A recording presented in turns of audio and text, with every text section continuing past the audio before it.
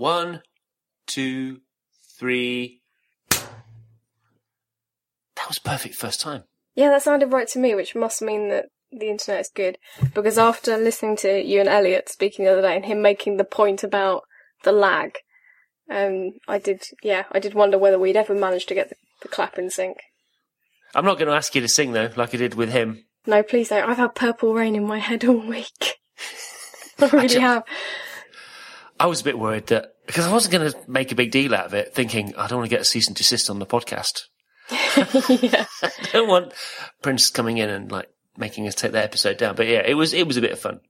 Yeah, it was enjoyable. It was very funny. Anyway, welcome back, Laura. Thank you. I missed you at Milton Keynes Geek Night All-Day thing-me-bob yesterday. I felt totally left out, which of course was my own fault because I didn't get a ticket, because I knew I'd have too much work to do, and I spoke on Wednesday night, so I knew that I'd spend a lot of the week preparing for that, so I couldn't really afford to take the whole week off. Where were you speaking?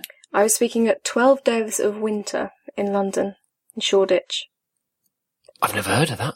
Oh, it's very good. Well, it was the last one, which is a shame, but they did the 12 Devs, they do kind of Advent blog, similar to 24 Ways, but they do the 12 Days of Christmas, and they have different posts from developers. And I did it the first year, which I think was last year. And then, and they actually turned it into a, like, little event that they were running as well, a meet-up kind of event. Kind of on the same scale as the usual Milton Keynes Geek Night. And then, they're doing workshops and things now as well, but no more meetups, which is a shame, but I think it's been a bit too much for them to organise, as well as full-time jobs and things. This Milton Keynes, the Geek Night All-Dayer. Yeah, was it good? It was good, actually. It's a bit of an odd name. It was good. It was a good event, and I liked the venue. The venue was interesting. Which was the venue? Is it where they usually have the Geek Night? Yes, it was the old bus station building. Yeah, it is a cool venue, isn't it? Which, for anybody that hasn't been there, is basically an old bus station. And it looks like the sort of thing was probably built in, 1970s? Yeah, it's very sort of brutal, minimalist it looks architecture. Kind of like, Stalinist bus station. Yeah.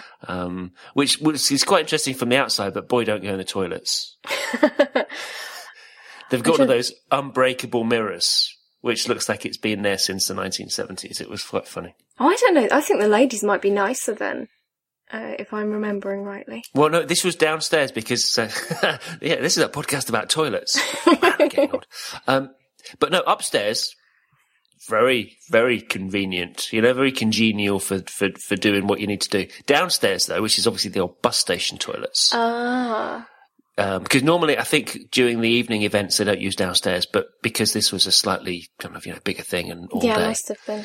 They used upstairs and downstairs. But it was a nice building. I tell you what, go on. Where were the talks actually held? Were they in the upstairs still? Yeah, in the upstairs. Yeah. So downstairs was lunch and teas and coffees and breaks and that kind of stuff. Oh, nice. So it meant you going up and down. But for anybody that hasn't been to Milton Keynes Geek Night thing, it's right opposite Milton Keynes Station. So you just literally walk out the train station door, and there's the venue. So it's really convenient. It is very convenient if you live, especially if you live around London. It's nice because it's not quite in the middle of London too. Well, I'm going to be back there in March I'm doing the evening event. Oh, cool. That's what I did December. I did their evening event. So yeah, no, they did a brilliant job. I mean, it was, really well organised, I thought. There wasn't a huge thing. It wasn't a huge number of people. It wasn't like, 600 people. It was a smaller audience. So that helped in terms of, getting your lunch and getting your lanyard and queuing up at the beginning, which was quite nice. There wasn't a scrum or a panic to, you didn't have to be there half an hour early to, get a seat, which was nice. Yeah. Oh, that's good. And they had, I think it was Richard Wiggins actually, did a brilliant job on the design of, all of the signage, and they had the best lanyards I've ever seen. Oh. That's quite a thing. I know. Look. No, they were great because lanyards can be good or bad, and they can be, just cheap, or they can be really kind of poncy. Bloody lanyards made out of balsa wood or something. It wasn't, I have seen that. I know, it's a certain conference, that I haven't been to either, but who wants to, it's like having your dinner on a plate, isn't it? It's like having your dinner on a plate instead of on a piece of slate. Yeah, or on a chopping board. Yeah, exactly. You don't want your dinner on a piece of slate. You want it, you want it on, we've talked about this before, Anna and I, in the past. Anyway, these lanyards are brilliant, so I'll take a photo. And oh yeah, do, because my pet hate is the ones where they have the names really tiny.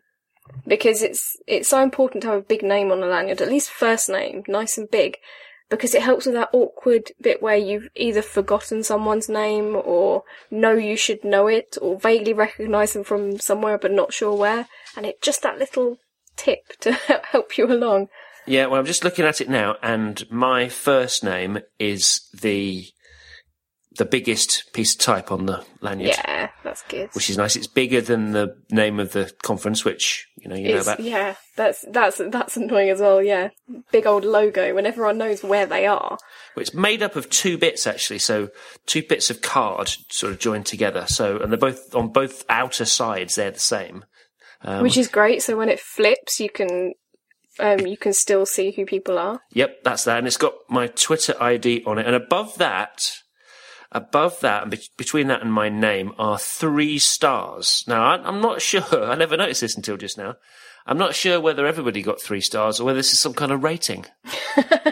Yeah, maybe it was out of 5 and you weren't rated that.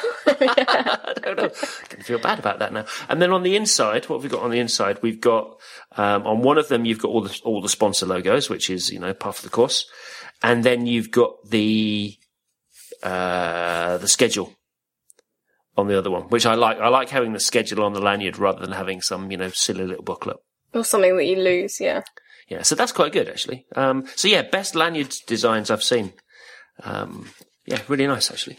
Yeah, that's cool, because it's normally the evenings are lovely events, and it's always a really lovely atmosphere, which I always say the atmosphere is always set by the organisers. I think if the organisers are nice people, they're really open and friendly, it tends to create a nice atmosphere in the event. Well, I'm looking forward to the one in March. That's going to be good. Yeah, it's always good fun, those events. They're really great. I'm doing a wee little event in Manchester next week, which is going to be a practice run for the talk that I do then in March at Milton Keynes, so that'll be good. And the speakers were good. I enjoyed, because I wasn't speaking, I was sitting in the audience. Yeah. Which was lovely. John Hicks talked about sheds. Right. All the talks were good and different. But I thought John stood out because he was talking about the need for, well, basically sheds. Somewhere that's, it's not like a side project where you might have other people still having an influence somehow. Yeah. Or you might have to cater for somebody else's needs. But the idea is that, when you're in your shed, you're just pottering, you're doing it for yourself. Yeah, that's nice. That's a nice little analogy. And then he linked it through to the fact that actually some of his pottering has got him work. He talked about how he did the Camino logo and put it up on a Camino forum, and Mozilla got in touch, and that's how he ended up doing the Firefox logo. So that was nice. His talk was good. Apart from the fact that he had a picture of me, and Dumbledore. Right. Making some kind of comparison. I'm not sure what all that was about. You're like Dumbledore, okay. Yeah, well, Dumbledore's a good character. Well, he did. He died, didn't he? After I heckled, I don't know. I've not seen. Don't spoil it for me. I haven't seen the I haven't either. I've only heard. Now, after I heckled, John did say, "Oh, well, it's because you're wise," but I don't think that was what his original thought was. I think it was some kind of beardy gag. I tell you who I thought did the best talk of the day, because some pretty well-known speakers on there. Yeah. But the person that I really liked the most was actually Rachel Chilcock. I've still never seen Rachel speak. I've managed to miss her speak a few times, I think, as well. Which shame, because everyone says she's fantastic, and she's such a lovely person that, of course, she'd be fantastic. Well, she does, for other people that don't know, she does another podcast that I can't remember the name of. She does Beyond Ink, which I was one of the first guests along with Collie. And it was a fantastic first podcast as well. She's really organised. Yeah, well, moving swiftly on. Anyway, she did a really good talk. And what I liked, actually, was, I mean, I didn't, the subject matter wasn't up my street, but she gave by far what I think was the best performance of the day. I mean, by far. She was really slick. And I know she was nervous about it, the night before and, before she got up there. But she gave such an amazing performance. And I don't know whether she's been, working on presentation skills, but if she has, it shows. Really, nice, because really I don't good. think she's done quite a few talks in the last 6 months or so, but I remember she hadn't done any talks before a year or so ago. No, so that's amazing. And I think her first one was actually at an evening of like a 5-minute at Milton Keynes Geek Night, the evening ones. Ah, that would make sense, yeah. But no, she was brilliant actually, because she was, although, you're obviously kind of initial nerves, she was confident, but she wasn't, overconfident. She wasn't cocky. Yeah. Which I thought was good. And she was very well prepared, but she didn't seem over-rehearsed. Do you know what I mean? Yeah, not too scripted sounding. Yeah, I mean, nothing against Americans, but I've seen a lot of Americans speak and, some really good speakers, but sometimes it can feel very scripted and really, when they've practiced it over and over again, probably in front of a mirror, it just feels really insincere. I think it's when people memorise a script. They really learn it word by word. Yeah, like an entire line. Yeah, exactly. And to get that out and sound natural. Yeah, and she didn't do that. She didn't do that, which I thought was really, really good. And the other thing that impressed me was that I think she struck just the right amount of balance in terms of talking to the audience, kind of ad-libbing, if you like, in between the points that she was making. And, not just at this event, but I've seen in other events, sometimes people can try to be almost kind of one with the audience in a way. It's like, I'm one of you, it's okay. Yeah. As if somehow they're trying to compensate for the fact that they're the ones that are on stage and the others aren't, if you know. Yeah. And I've always thought that, when you're up there, when you're speaking, you're not part of the audience, you are separate from them and, you want them to, relate to you and relate to what you're saying, but you're not their best friend. No. And I think, and if it would feel fake if you spoke in that way. Yeah. And sometimes, swearing a lot, or commenting on slides or, I was going to do this, but then I couldn't. So therefore, that kind of informality just takes the edge off the performance in a way. And she got it absolutely spot on, I thought. Oh, I don't know, did they record it? Yes. So I don't know when those things are going to come out, but they did record it. Oh, I'll definitely have to watch it then. There are a few great people speaking that I'd love to see their talks. And she's afraid of bananas as well. I didn't know that. What an odd thing to be afraid of. I know. Well, she asked because her talk was about fear. And, she did a bit of audience participation and asked what people were afraid of. And, some people said, not being able to provide for my family and all that kind of stuff. One guy was afraid of clouds. Right. So I don't suppose he ever goes outside. Which is weird. And especially not in this country. No, exactly. Because anyway. And yeah, Rachel's afraid of bananas. Which must make going to Sainsbury's really hard. Yeah, well, don't they always put the bananas nearest to the back, because bananas and milk are the two most wanted items in the supermarkets. They put them near the back, so you have to walk past everything else. Don't know about supermarket psychology, but I do know that being afraid of bananas is that's strange. Very strange. It's really strange. Dear. Anyway, did you hear about my pirates this week? Oh, yes. You had a couple of incidents, did you? Yeah, I did. Not Somali pirates, obviously. No. It's not quite Captain Welsh Phillips. pirates. Do you think they had Welsh pirates? Must have done. There's Coastland. I don't see why not. Smugglers. Yeah, Ooh, I think yes. more smugglers, I would imagine. Smugglers' Coves. Because it would be a bit chilly on that side of Wales, the sea, isn't it? Bit choppy. Yeah, well, cold as well. Not really pirating sea, is it? Well, look, if you're going to be a pirate, you shouldn't be afraid of a bit of cold weather, really. I think they must, as smugglers must, it's part of the job description, isn't it? You can't be an indoor smuggler. No. Doesn't like to get out much. But then the people that you were experiencing this week were indoor pirates. That was a good segue. I like the way that you did that. That was almost professional. Smooth. It was. No, somebody on Twitter tipped me off. I forget who it was, but, thanks, whoever you were. There's an app on the Apple or the iOS App Store. 3D HD Themes 7 is its name. Catchy. Yeah, I know. It's a wallpaper app, and they've used some of our client workers' wallpaper. And it's one of those apps where you can, you get wallpaper for your phone or your iPad. And did they get that off your website? Well, it was work that we did for Evolve Beyond, which is on our portfolio, but where they nicked it from was our Dribble pages.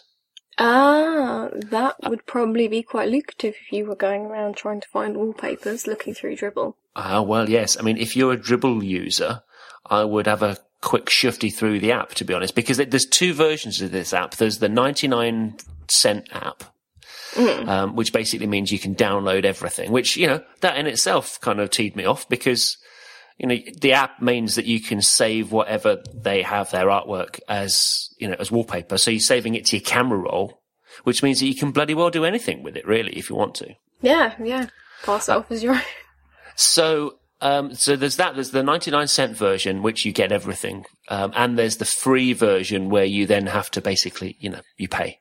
I think you just unlock it's an incentive to get you to buy the 99-cent one. Yeah. So, yeah, it's worth getting the free one and having a flick through, and seeing whether any of your stuff has been nicked off Dribble.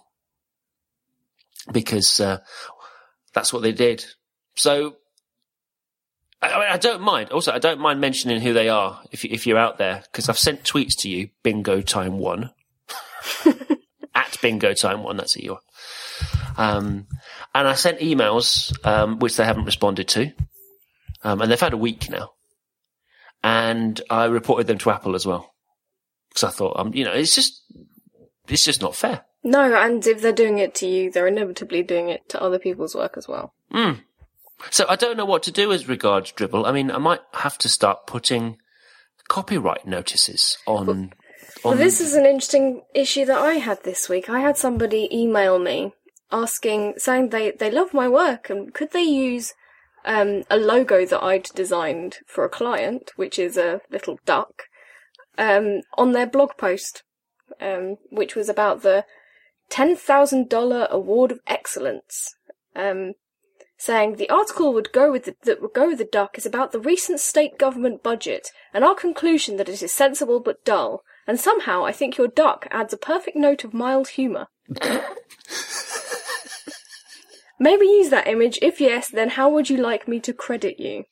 And so, of course, I emailed back saying, thank you for actually bothering to ask me. But no, because it's a client logo and they own the copyright for that now. And, but this is the point where she replied and she said, I thought it might be the answer, but I have to try. You may want to think about finding a way to lock your online images or watermark them. I was able to just save this one from your website. In brackets, I promise not to use it though.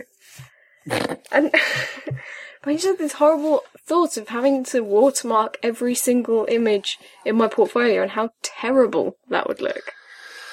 I don't know. Because it's not just putting things on Dribble, it's on your own website as well. I know. You'd think that the copyright at the bottom of the page would say enough, really. Well, I'd never really had to think about it before, but I think what I might do is I might just put a little byline at the bottom of the Retina versions. Because the little kind of, what are they, 300 by 400s? Yeah. Not a lot of point in doing much. You can't do much with those anyway. But when you're putting up an entire page, and particularly things like that Evolve Beyond, which was basically, a huge big background image. So when you put up a full attachment, I think they call them on Dribble, don't they? That's it. That's the one. And this wasn't an entire page with text or anything else. It was literally, it was designed to look really nice, with the lovely illustrations that suited for that client. So, I might have to think about putting a little notice on some of those. So I'll probably get around to that this week. We had it's weird that your story reflects something. I mean, it was about a year, slightly less than a year ago, but we had a cheeky email, very, very similar, from a lady that was, she was doing some kind of holiday thing. And it was at the time when we had the scooters, the little mod guys. And she'd actually taken, the young mod, the mobile mod, and retouched it in, God, what looked like paint. She'd kind of painted in, she'd taken it out of the background and put it onto a beach, and put kind of terrible sandcastles and flags and things on there, and sent me an email saying, I love, love, love that image, and I'd really like to use it on my website. So, can I? I'm like, no. I think I've still got it saved in my iPhoto library, so I might put a link to that in the website. Oh dear. And then we had the other one, we had the Valentine's Day card pirate as well. Oh yes, I saw that being sold on eBay, wasn't that? Well, Josh sent me an email going, WTF. And it turns out, the medium mod, the one that I like to think I used to look like the middle one, the youthful one. Somebody had taken that image and was selling it as a Valentine's Day card on eBay. How very romantic. Well, yeah, it was a bit odd. So I bought it. It was going to cost me something like £2.50 with postage. And interestingly, when I bought it, the listing then disappeared. So there was only one of them. It wasn't like this person had printed 1,000. Oh, okay. It was almost like a handmade card. So Josh contacted the seller through eBay, and then I just bought I bought the card. And then about the same afternoon, really, I got an email from PayPal, via PayPal, from the seller to say, I've been told that there's a copyright problem with that card and I've had to refund you. So I got my money back, basically, which to be honest, I was a bit disappointed with, because I actually wanted the card. You can see what it looks like. No one. Also, it's coming up to Valentine's Day, isn't it? I could have given it to Sue. That would have been perfect. Exactly. I need a card. What am I going to do now? I'm stuck for an idea. Anyway, so when I got the email from PayPal, it gave me the lady seller's full name and an alternative email address. Ah. Which you can't get just from eBay. No. But it was there on the email from PayPal. So I emailed this lady and said, listen, no hard feelings, but just out of interest, what made you think you could just do that? Where did you get the image, first of all? And what made you think that you could just, use it? Obviously, somebody's paid for that at some point. Yeah. And her reply was, which left me speechless really, was, I got it from Google Images, and I thought because it was open to the world, I could just copy it. Oh. That's difficult, because if you've never come across any issues of copyright, if you don't do that kind of work, then I guess why would you think otherwise? Well, it does say, because I went on, I did a search for, mod on scooter or something, and it came up. And underneath, when you click on the image, underneath in that black overlay that Google Images has now, it says images may be subject to copyright. But I just don't think that regular people know what that means. Yeah, and they might just think, yeah, it might be, or probably even not even read the text, because it's very small. Yeah. Yeah. I tell you what, we need to do a sponsor. Let's do a sponsor. Our sponsor today, first one, Hammer for Mac. So I know I've talked a lot about Hammer on this podcast, but you know what? It's because I use it all the time and I really, really like it. Hammer for Macs for people who write HTML. And what does it do? Well, it speeds up your workflow. Hammer compiles Sass and CoffeeScript as well, whatever that is. And I know that there are plenty of ways that you can work with Sass and other tools that can do just that, but Hammer's only really just getting started.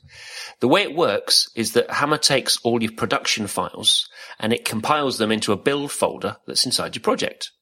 And again, I know that you can probably do this with some kind of, terminal command or grunt runner or Lord knows what the hell that is. But, Hammer just makes it really, really quick and simple and easy for people like me that just want to get work done. What you do is you keep your development files clean by using things like HTML includes, and they're a bit like PHP includes, but in HTML. And Hammer's got clever paths built in too, so you never have to write the full path to an image or a script or a style sheet. You just write the file name, and then Hammer finds those files automatically, and when it compiles, it writes the full path into HTML. It's brilliant. I've been using Hammer since the beta, and, well, I use it every day, and I can't imagine not using it every day. I think you're going to really like it. There's a free trial available, but, honestly, if you write HTML, just do yourself a favour, go buy yourself a full copy. You're not going to regret it. It's £16.99. That's $23.99 in the Mac App Store, and you can find out more at hammerformac/unfinished. No, it's not. You can find out more at hammerformac.com/unfinished. Forgot the .com, and that's Hammer. Ah, man, it was all going so well as well. So you had some things that you wanted to talk about this week. Yeah, I wanted to ask you about scheduling. I think I see it as the one thing that's so hard to get right if you're working for yourself. And I know that you do your slot booking system, which I guess must make it much easier because you're booking by weeks. And so if you are booked or aren't booked. It's not a case of sort of fitting multiple projects around each other. But I was wondering, how far in advance do you actually book those weeks? So we've got this project at the moment. I mean, there are generally milestones, in the calendar, like trips, for example. So at the moment, anyway, in my calendar, we've got this trip to Atlanta coming up because I'm speaking at an event apart, and then we're going to have a little holiday. So that's kind of like a little milestone in the calendar. So I knew that I needed to, have some work before then, but obviously, I needed to, break it down. So I'm not going to book too much in before then because I know that I've got to get prepared. Yeah. So that's kind of where we are at the moment. So what I tend to do is on this project that we're working on kind of now and a little bit after the trip, it's a 4-week engagement with a week in between, apart from the bit where I'm not here. There's a week in between each of the working weeks. And that's useful because either I can use that to kind of catch up on lots of other bits and pieces that happen. Because, occasionally you'll have people coming back and they might want something doing. And if you're booked up until, next November, it's quite hard to, say, I'm sorry, I can't change your phone number until next November. Because, that's not going to work. So I'll tend to have weeks like that where, I might it won't be assigned to a one client. It'll just be kind of like a muddly week. Okay. And that kind of works okay. And, often they happen by accident rather than by design, to be honest. Yeah. And would you book in a client, say if someone rang up and said, we need some work in about 6 months' time, would you schedule something in for that far away? Oh, yes. Oh, no, definitely. I mean, at the moment, we're booked up until about the end of March, I think. Which is, I know some people that get booked up way further in advance than that, but we tend to always do things on a little bit more of a sort of shorter term measure. Yeah, I find it tricky as well when I'm doing things like that. I tend to, beyond 2-3 months away, I say, I'm not sure yet, because I don't know if a project's going to need significantly longer amount of time. I would wonder, if somebody books me for a month in, 4 weeks in October, between now and then, there's an awful lot of time when things might change. Yeah. And I'm usually more confident that a project's going to come up, if it's in April than if it's in October. Yeah. I guess, if somebody was going to book you that far ahead, you'd need to have a booking fee, wouldn't you? You'd need to have something to reserve that time, wouldn't you? Yeah, I would imagine so. What do you normally do? Well, I don't book people in, so maybe I book people 3 months in advance is probably the furthest away. And yeah, in the meantime, in the time before those 3 months, I will make sure that I get the contract signed and the retainer in at least a month in or so. Just to make sure, and just so we're ready to kick off as well. Yeah. I'd be happier knowing that, there's money in the bank so that they don't turn around, a week or two before, or even a month before and say, do you know what? That's not going to happen now, or, we're going to shift the dates again. Yeah. But what if you've got that from them, but then they're not ready to start that week? What do you do then if you've got other slots booked up the following week? Well, I suppose, I'm only hypothesizing because that's never happened. Yeah. But hypothetically, I would just move somebody else forward if possible. Actually we had that job that we didn't do in January. I don't know whether I told you about it, but we decided that we weren't prepared to work with somebody, and basically that left 3 weeks in the diary. Right. For January, early February. Well, some of that was filled by that project I just talked to you about. But we just moved people forward. This job for the musical foundation wasn't supposed to happen yet. It's supposed to happen later on in the year. We, a little bit, into March or something. We just pulled it forward. I guess no one's going to say, no, we don't want you to work for us yet. No, exactly. Sooner isn't better. Yeah. No, if it's a kind of a complex project with lots of moving parts and maybe lots of people that are involved, well, you can't just move it forward because other people's schedules have to come into it. Yeah. But with the ones that, we moved into those 3 weeks, nothing was that critical. So that's what I would do in that situation. How far you get booked ahead tends to vary according to the time of year, really, because I think things definitely slowed down before Christmas. And they're inquiries are only just, did you listen to the show I did with Josh a couple of weeks ago? Yes, I did, yeah. And I was wondering actually whether the apes were putting people off. Yeah. Has it started speeding up again now? Yeah, it has. We haven't had anything, and I've not had anything, it's not like the floodgates have opened, but there's been a nice steady trickle of actually well qualified and good work.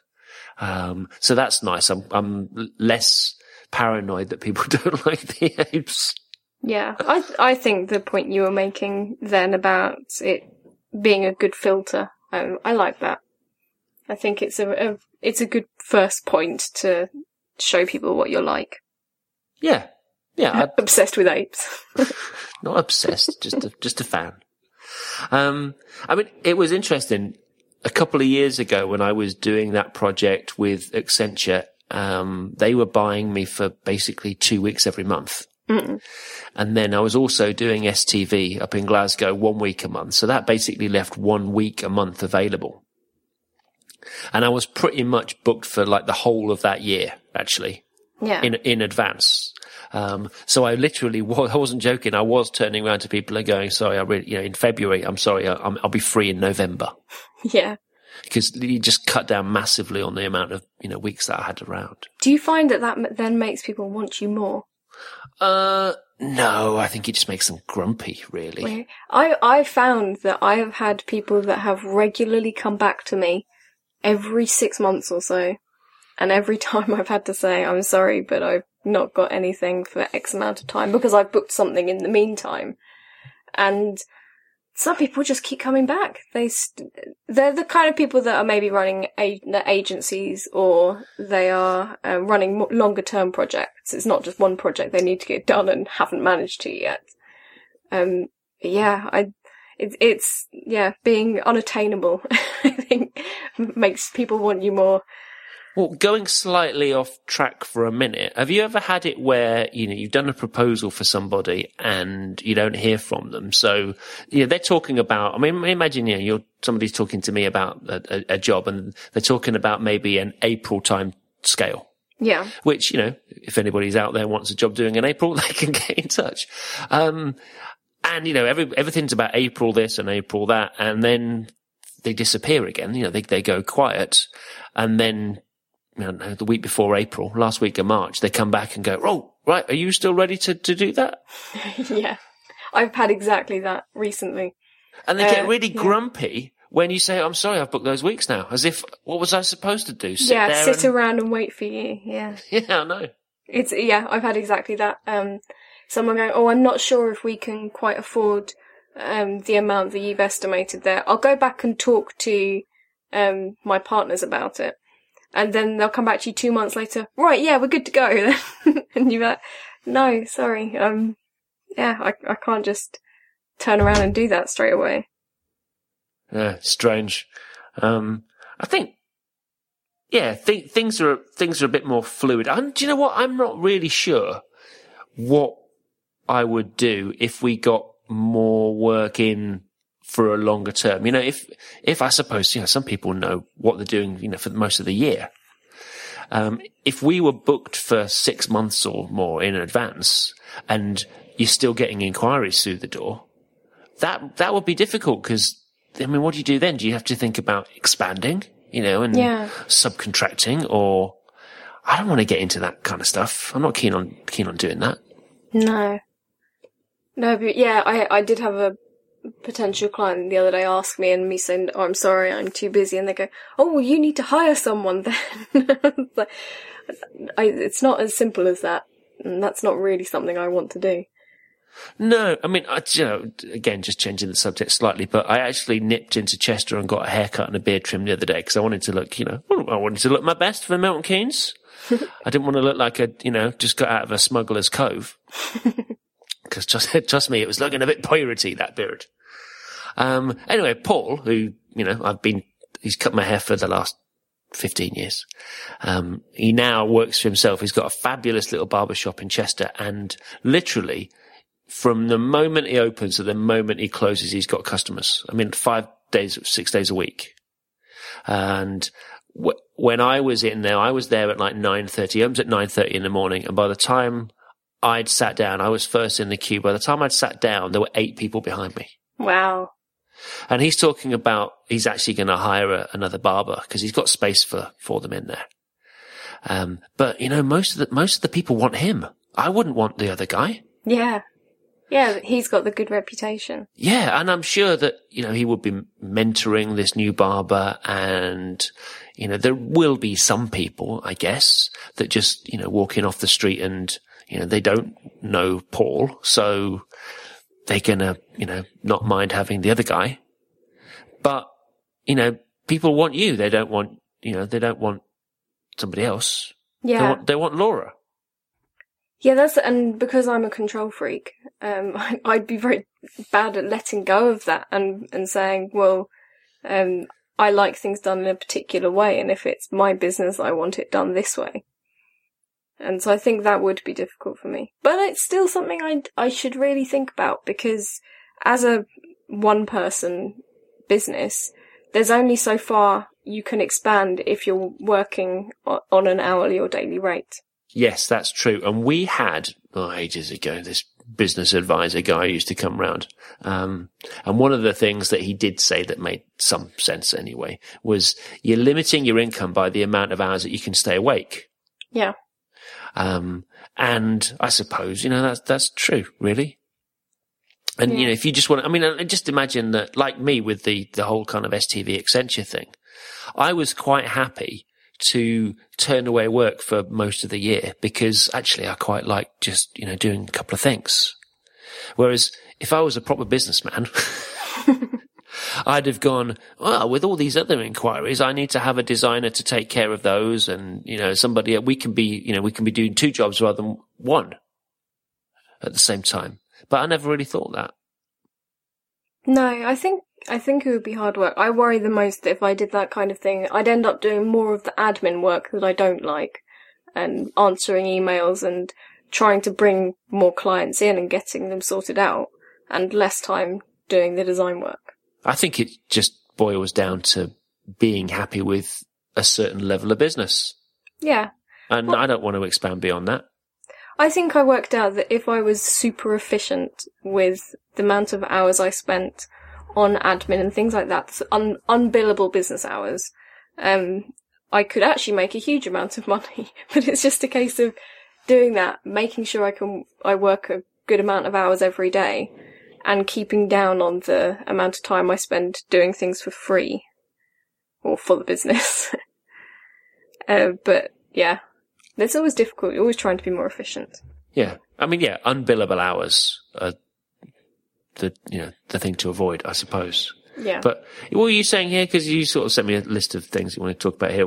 What happens if the client wants more work done and you've got stuff booked in for months? That's why we have kind of contingency weeks. Yeah. I think it's important. Sensible. Because otherwise, if you're booking things in week after week after week, back to back, I think, do you know what? I think you need a bit of downtime as well, to be honest. We had that for the last sort of couple of years where we literally, that year, was it 2012? I literally didn't have a day off.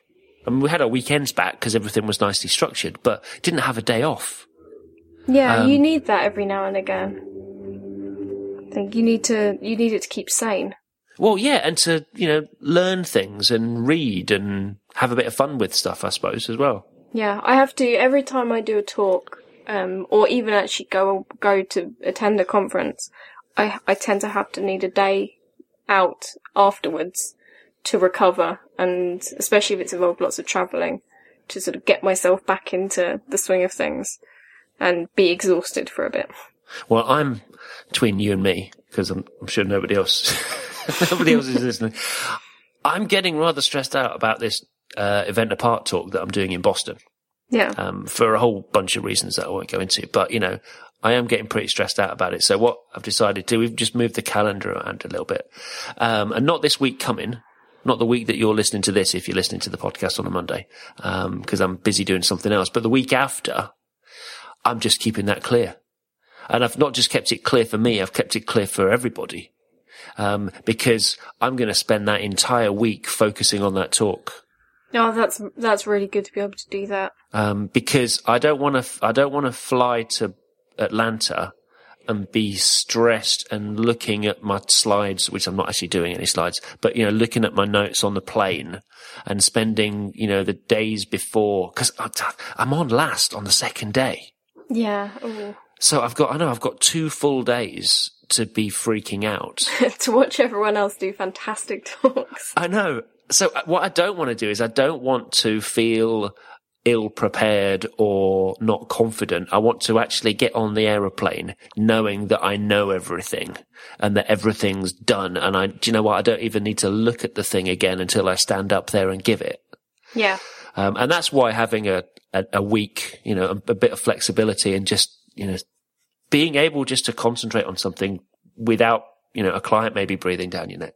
Yeah. Oh, I think often as well, if you haven't spoken, it's hard to realise how long it takes to write a really good talk, to write something that's thorough.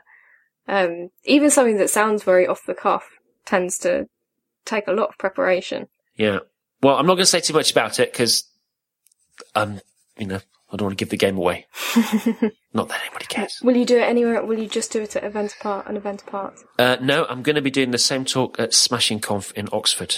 Ooh. Which is also in March. I think it's the week after, or maybe the week before, I can't remember, the Milton Keynes one. So I don't know when it's going to fit into their timetable, but I'm doing it there as well. And I think that'll probably be the only 2 times that I give it, to be honest, this year. I've got nothing else lined up. Yeah. Should we do another sponsor? Yeah, go for it. It's Ghost Lab. Yay.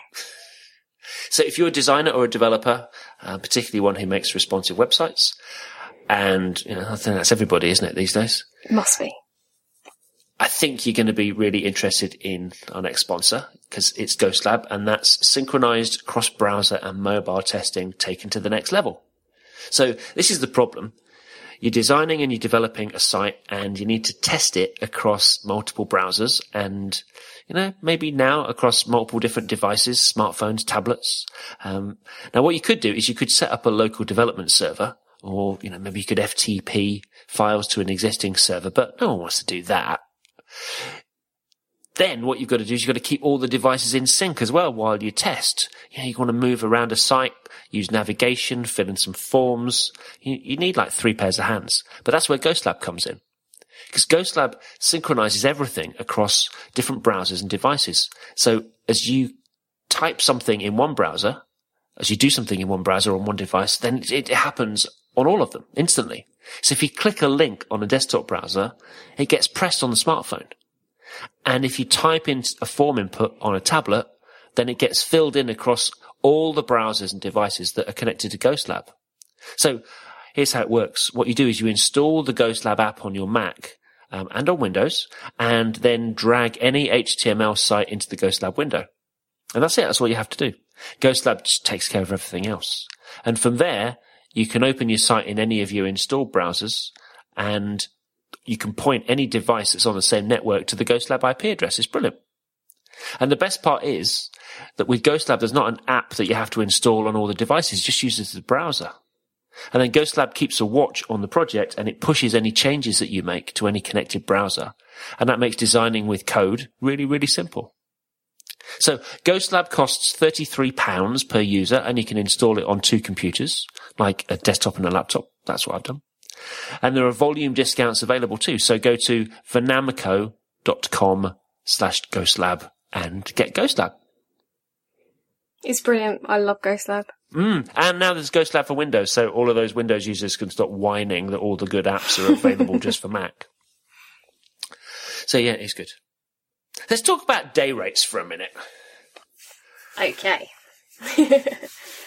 Well, I've had a client actually this week ask me if I should double my rate, which was odd and possibly the best feedback you could get when you send something over to a client and they go, "Have you thought about doubling your rates?" So that was strange, but I worry that I won't be able to work with the clients that I like if I put my rates up too high. All right, so wind back a bit. Did you end up charging that client double? Well, no, because I've already got the contract with him sorted out and things like that. But we are going to work together on future projects, so who knows whether we might have that conversation. Although that's a really difficult conversation to have anyway. Well, no, he suggested it. Yeah. So what are you going to do? I don't know. I might suggest I put it up a little bit. Double it is a bit scary sounding. I mean, I think now my hourly rate is double what it was, more than double what it was when I started out. And so it already feels like quite, I don't mind saying how much my rate is. I charge £60 an hour at the moment. So what's that, 400 a day? Yeah. Okay. And so it would, doubling that is quite a considerable difference. Doubling it would take it to what our daily rate is. Standard per person daily rate, yeah. We do 800 a day. And I work mostly, I'd say, with small businesses, individuals and startups. And they're the clients that I love working with because they tend to be small and there's no office politics and things like that going on. I'm usually speaking directly to the stakeholder throughout the project. The one or few stakeholders that exist. I probably won't be collaborating with more than 2 or 3 people at a time. All right, so let's just wind it back again. Actually, just to change the subject slightly, I was talking to, and I'm not going to say who it is, but she's probably listening. But I was talking to a really nice designer lady who was at the conference this week. And she is just insanely busy. I mean, she's very good and in real demand. And over the last 6 months, she's literally doubled her day rate. And she said, I was getting so many inquiries that I just decided to keep doubling it, almost to put people off. And they still kept coming back to me and going, that's okay, when can you start? Wow. Which I think that, economy's a bit, but if you're good and you're in demand, then there's plenty of work around. Yeah. And that's what she was doing. So that's the first thing. And then secondly, you don't have to have the same rate for everybody. No, that's true. If you want to have a headline rate, which we do, then have a main rate. But we had a couple of local artists come to see us a week or two ago. Two really lovely ladies, and we just want to do something nice for them. I mean, do you know what? I don't want them to go off. They've got some money, but it's not what we would normally expect. Yeah. But they were so nice and they do such lovely work that the last thing I want them to do is to go off and to waste the money that they do have by spending it on some local smuggler. Yeah, someone who's not going to make their work look as good as it should. Exactly. Some guy in a smuggler's cove. I don't want that to happen to them. I want them to be successful in doing what they do. So, the first thing that we're going to do for them is some branding work, because, they need to brand up their thing, and they've got very strong ideas about what they want, but they're open to suggestions as well. And we've got a week where I'm going to be in Atlanta and Designer Sue's going to be here. And it just seems like the perfect, opportunity for her to work with them, which is what she does really well. And we don't have to charge that at full rate because, it's an opportunity to just, put a nice job into the right place at the right time. Yeah. And we're doing that at a lower rate because we can and because we want to. Yeah, that's a nice thing to do. What would the alternative be? Just go in with the headline rate, know that you're not going to get the work, and, be disappointed when you see something which is, average at the end of it. Yeah, it's difficult though because you don't want a client to necessarily know that they're being charged a higher rate than other clients are being charged. No, that's true. But, and this is another thing I think to remember, is sometimes when it's your own money, you might be aware of those things. But, an awful lot of our clients, it's not their own money, it's their company's money. Yeah, that's true. And to remember that, the difference between 700 and 800, or actually the difference between, let's take your middle one, right? Let's just, don't double it, but go to 600. Mm. Well, if you're working with a successful organization, 600 to 800 is quite a big jump for you. Yeah. Especially over the course of a week. That's like $1,000. Mm. $1,000 difference.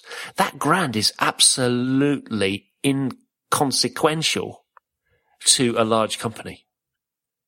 If you're working for a large organization, that $1,000 is all. They would, they might spend that on stamps. Yeah. So don't feel bad about charging, what you think you deserve to, an organization like that. And, I never discuss one client's business with another, No. I might talk about it on the podcast with thousands of people, but, I never talk about one or the other. And, it's okay. It's my prerogative to, give away our time for a little bit less if we want to. Like this, the charitable foundation that I'm working for. Yeah. This week. We worked out that there are so many days a year that we could afford to give away kind of pro bono if there was the right project for it. And this musical foundation's just taken them all. And so I don't feel bad about charging them a hell of a lot less than what would be our normal commercial rate because I'm really, really behind what they do. Yeah. Yeah, don't feel bad about it. I also have a problem with, I have a lot of clients that come back to me for work, again and again. And it's been particularly noticeable lately. I've had one of my first ever freelance clients, come back to me I originally did a website for him and now I'm adding a shop to that website. And it was very difficult because when I first worked with him, I think I was charging about £25 an hour. And so I had to go, right, well, I can't charge £25 an hour now because I would be struggling to pay my rent if I was charging that for a significant amount of time. And so I had to work out the right way of how do I be nice, but still not put myself out of pocket. What did you do? Well, I ended up settling on a sort of a halfway in between rate, and saying, and this, I wanted to update his current site because, well, since I did the first design, we now have CSS3 and things like that, and the previous site was full of images for fonts, so for headings and navigation was all images. There were all of there were boxes which contained text, and they were all images because they had lots of shadows on them, and all these things that I knew I could turn into, like, I could do it with CSS and make it really quick, whereas the site was starting to feel a bit slow. So I was like, well, I'll do that bit for free because I want to do it for myself as well to see how much everything's changed. But then, yeah, I charge a little bit more for the update, but not the full amount. It's really tricky because if you look at the clients that we work with now, and we've got some of the same ones that we worked with years ago, but the majority of them are different. And we, like everybody, you work with people for a period of time and, some stay and some go. But we actually had a client, I think it was right back at the beginning of last year, actually, that had drifted away. They'd gone and done something else. And then they came back and said, actually, we really want to work with you again. And these were clients that were from quite an early on. Mm. It wasn't quite the 500 quid. It wasn't quite the 500 quid website touch. But it wasn't a million miles away from that. Yeah. And there's just absolutely no way that we could build them an entire product catalogue for anywhere near. So you've got to think to yourself, well, what am I going to do in that situation? So I remember, how long they'd kept their old site, and it was years. I think they had the site that we made for them for like 5 or 6 years before they'd gone off and done some scabby thing. So actually I was able to say, well, to be honest, things have changed a little bit, not just with us, but with, technologies and, the time it takes and all that stuff.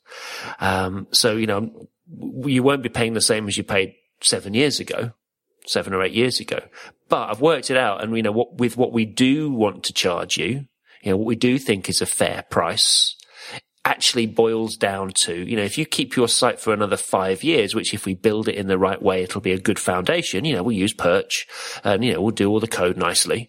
So, there'll be a foundation for you to change things and, build on. That's only going to work out at like 800 quid a year for the next however many years. That's a nice way of doing it. Do you think your business is actually your website's worth £800 a year to your business? And they go, well, absolutely it is. And then we go, let's do that. Let's think about it like that then. That's your good salesman coming out there, isn't it? Yeah, maybe. So that's the first thing, is that find ways to have that conversation. Yeah. And there's no shame in saying, listen, we've moved on. If you turn around to that guy and gone, listen, I can't work with you for that rate anymore. My business has changed and, what I do has changed a lot. If you think about responsive design and all the things that we have to take care of now that we didn't have to take care of 5 years ago. Yeah. And you say to the guy, look, I'm really sorry, but, we actually charge 4 times now, 4 times what we charged you before. They can come take it or leave it, really. Yeah, that's true. Yeah. Yeah. And it is sad to move on. But, clients come and go. Yeah, I think I will get better at speaking about it in the same way that I became better about talking about what my rate was in the first place, which I used to find a really awkward conversation, even saying that I charge money. Yeah. And now it's nowhere near the case now. And now I'm very comfortable talking about that kind of thing with people. Well, I've got an email here. Literally, this came in today. And it's coming through our contact form. I can tell by the fields in the email. So, blah, blah, blah, blah, blah, blah, blah, blah. Phone number, companies, nothing. Budget. I also the budget field, right? Budget, very low, she's written in here. And then the message is, hello, I found your company while doing a quick website search. Well, I'd prefer it to be a long search, but anyway, I'm glad she just did a quick one and decided that we were okay. I love your work, but I can't afford you, with 2 exclamation marks. I'm looking for a local company to design a site for me. Do you know of any other local-ish companies who might be able to help and are somewhat cheaper? I'd be grateful for any advice. Is that brilliant? That's an interesting way of doing it. Isn't that brilliant? I think, wow, I mean, there's a phone number here, and I'm not going to call her today, but I'll call her on Monday morning. Because actually, what does she want? And maybe it's only a week's work and she can afford us. Yeah. Maybe if we figure out what's really, really important and we just work on those things, that, her budget might be okay. I don't know. Or maybe there's a time, like the whole kind of, while I'm in Atlanta thing, that we wouldn't be doing anything else. So it's a good time to, doing something's better than doing nothing, isn't it? Yeah, well, and particularly if it's something that's interesting. Exactly. I mean, if she sells machine guns, then I'm not going to be particularly keen on it. Oh wait, I make cozies for hand grenades. But yeah, no, maybe there's something like the artist ladies, that you just think.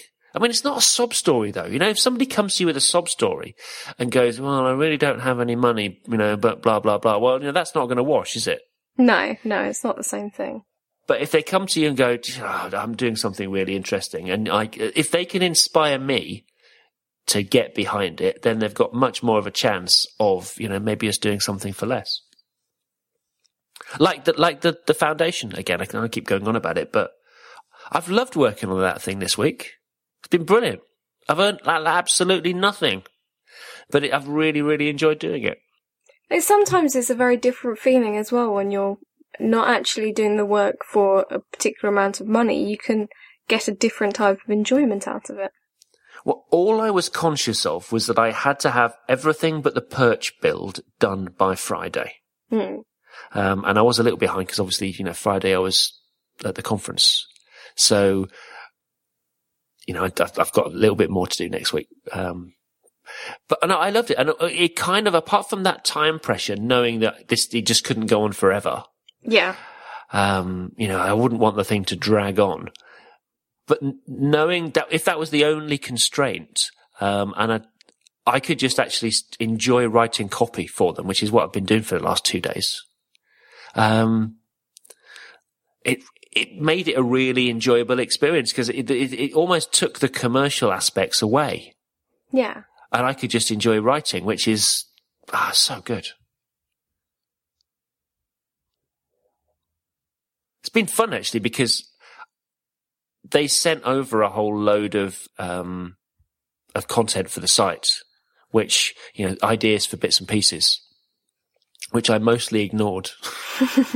No, I didn't ignore what they wanted to say. I just ignored what they'd written. Yeah. And then spent a couple of days actually rewriting it and editing it and trying to bring in all of their points. Yeah. But without using, their sentences. It's such a good time. I'm just going to do that for every project now. I'm not, people say, I've been waiting for the content of the about page for like a week. Yeah. I'm just going to write it from now on. Yeah. I was going to actually ask you if you did that frequently, because I find that I do that for a lot of projects. Is not just that they've not sent me content in particular, but they've sent me content and I think it's not quite right, and I will rewrite it and I'll tell them why.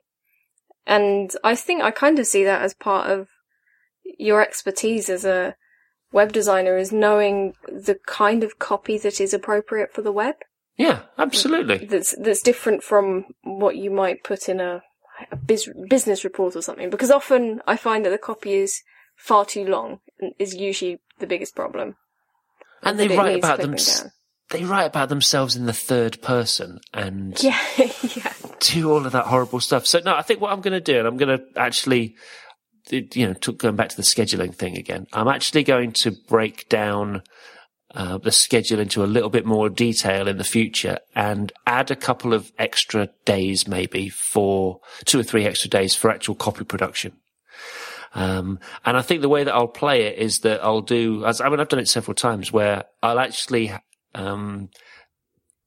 have a verbal conversation, an interview with the client and say, so tell me about what you do and tell me about why I should come to you and not the guy next door. And you're going to get a very, very different response if they say it to you than if you ask them for the copy and they go, stuff and nonsense is North Wales is leading e-commerce, all that usual stuff, right? Yeah. Because all of a sudden they switch into kind of PR mode or something. I don't know. Yeah, and you get them speaking enthusiastically about what they actually care about. Yeah, and then if we can record that, or I can make notes for that, and then go away and actually turn that into the right amount of copy with the right tone, I tell you what, it's going to take way less time to get that done than, asking them to do it and, waiting for it to arrive and then having to edit the stuff anyway. Yeah. Yeah, and you can get their tone of voice through talking to them. You'd be able to work out the way that they would say it. I mean, one thing that we don't do, I was kind of skipping about, but the one thing I haven't done so far in planning, because we tend to just block off these weeks and then we'll do like a planning session at the beginning of each week. What I haven't done is I haven't broken down projects beforehand into saying we're going to do 2 days worth of copywriting, 2 days worth of front end dev, 2 days worth of perch work. I never actually break that out in terms of time or cost in the quote. I might have to start adding those things on because I bet the danger is the more we take on in terms of, copywriting stuff, the less time I'm actually spending designing. Yeah. But so then I need to think about you can do so much. I think it's so worthwhile because once you've got good copy, good design is so significantly easier. Because you get so much off the copy. Yeah, I mean, I'm just a comparison between the copy that this particular client sent me, which is, it's about a side of A4, and the 4 paragraphs I ended up actually on the page. I think it was 4 paragraphs and a quote from, the guy. And once I had those 4 paragraphs and that quote, then I would be able to really work on the typography.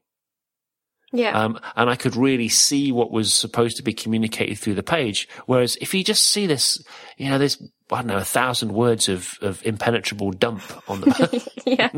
How the hell are you going to style that? It's interesting to see how we are still taking on more tasks when everyone speaks about specializing more. But actually, when you really care about these particular projects you're working on and it needs work in another area, we end up doing it. Yeah. I don't necessarily buy the whole hyper-specializing thing. I mean, I'm sure that there are people that, all they do is design buttons. I don't know what they do. That would be a dull life. Do you think? Just buttons. Yeah, but think about the amount of detail that you'll be able to put into them.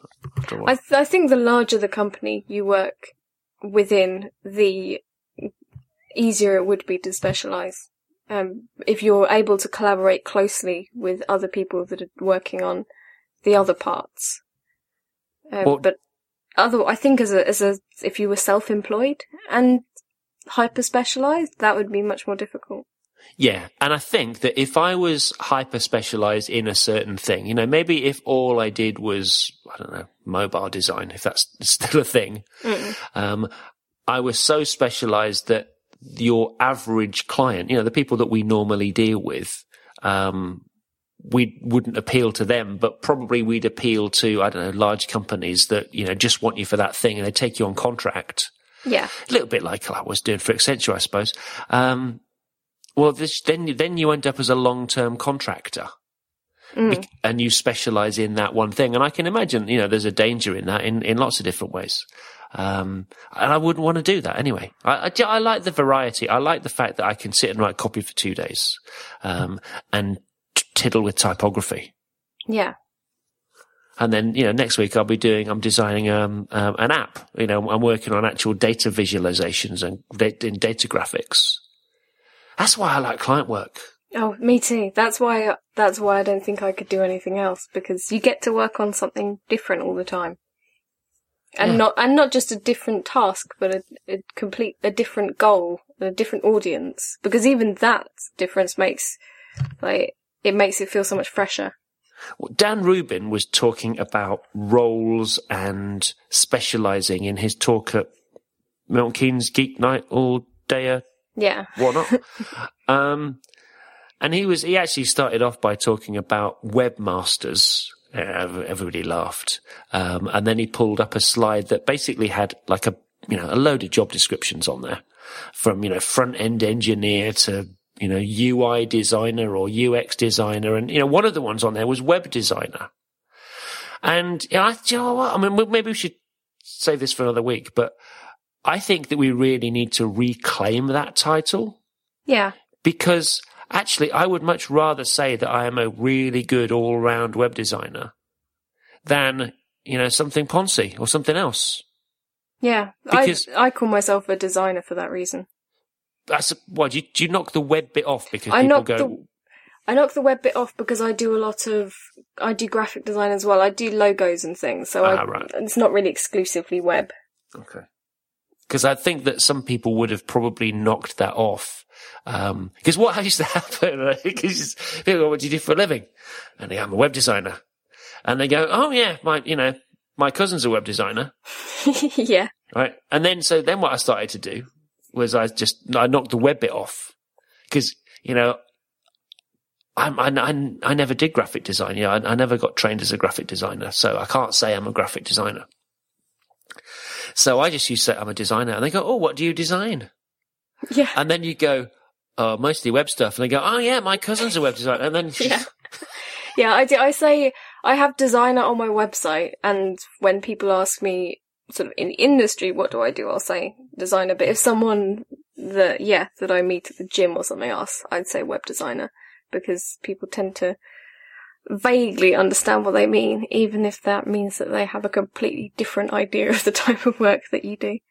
I mean, it's why I got the hump, really, with the Jeff's Crossed post about specialising a couple of weeks ago. I think Zeldman wrote something as well, and I wrote something. And I get this I get cross about this all the time when, you'll do a tweet about, I don't know, Hammer, for example. And then you'll get, some helpful developer will come along and they go, well, why would you use Hammer when you can use Grunt or something or whatever? Yeah. And you go, Jesus Christ, I don't want to know about the command line. And, you stop telling me about something in the command line and I'll stop telling you about CMYK conversions or Bezier curves, right? Yeah. So I don't care about that. I don't need to be a designer that knows about the command line, because I'm a designer that knows how to write copy. Yeah, I think, you should be allowed to specialise in different things. Yeah, and it's like a sort of I don't know, it's like a fluid scale, I suppose, of skills. And, just because you write HTML doesn't mean to say that you need to know how to write, Node. Yeah. Yeah, I like to think of myself as being very good at markup and HTML and CSS, but I'm terrible at JavaScript. But then I do illustration as well. So I feel like that makes up for it. Yeah, no, it more than makes up for it, I think. Anyway, before we digress too far, we ought to wrap it up. Yeah. Another long one. No, we're too long. We were good on. We've done all right. It's only an hour and 15 minutes. And we didn't do any singing. I think that's a good thing. I don't think you'd catch me singing. I don't do singing. Not even in the shower? Not even in the shower, no. Not even at karaoke? I don't do karaoke. Not even in the car? No. Not even. Oh, actually, maybe when I had my own car and it was me by myself and no one else had a chance of hearing me. I might have done. But no, I don't do singing. Sue doesn't do singing either, you know. I've 25 years and I've never heard her sing once. Yeah, Oral tries to make me sing sometimes. It doesn't happen. Yeah, well, he's just a born performer, isn't he? Yeah. I think that makes me less likely to sing as well.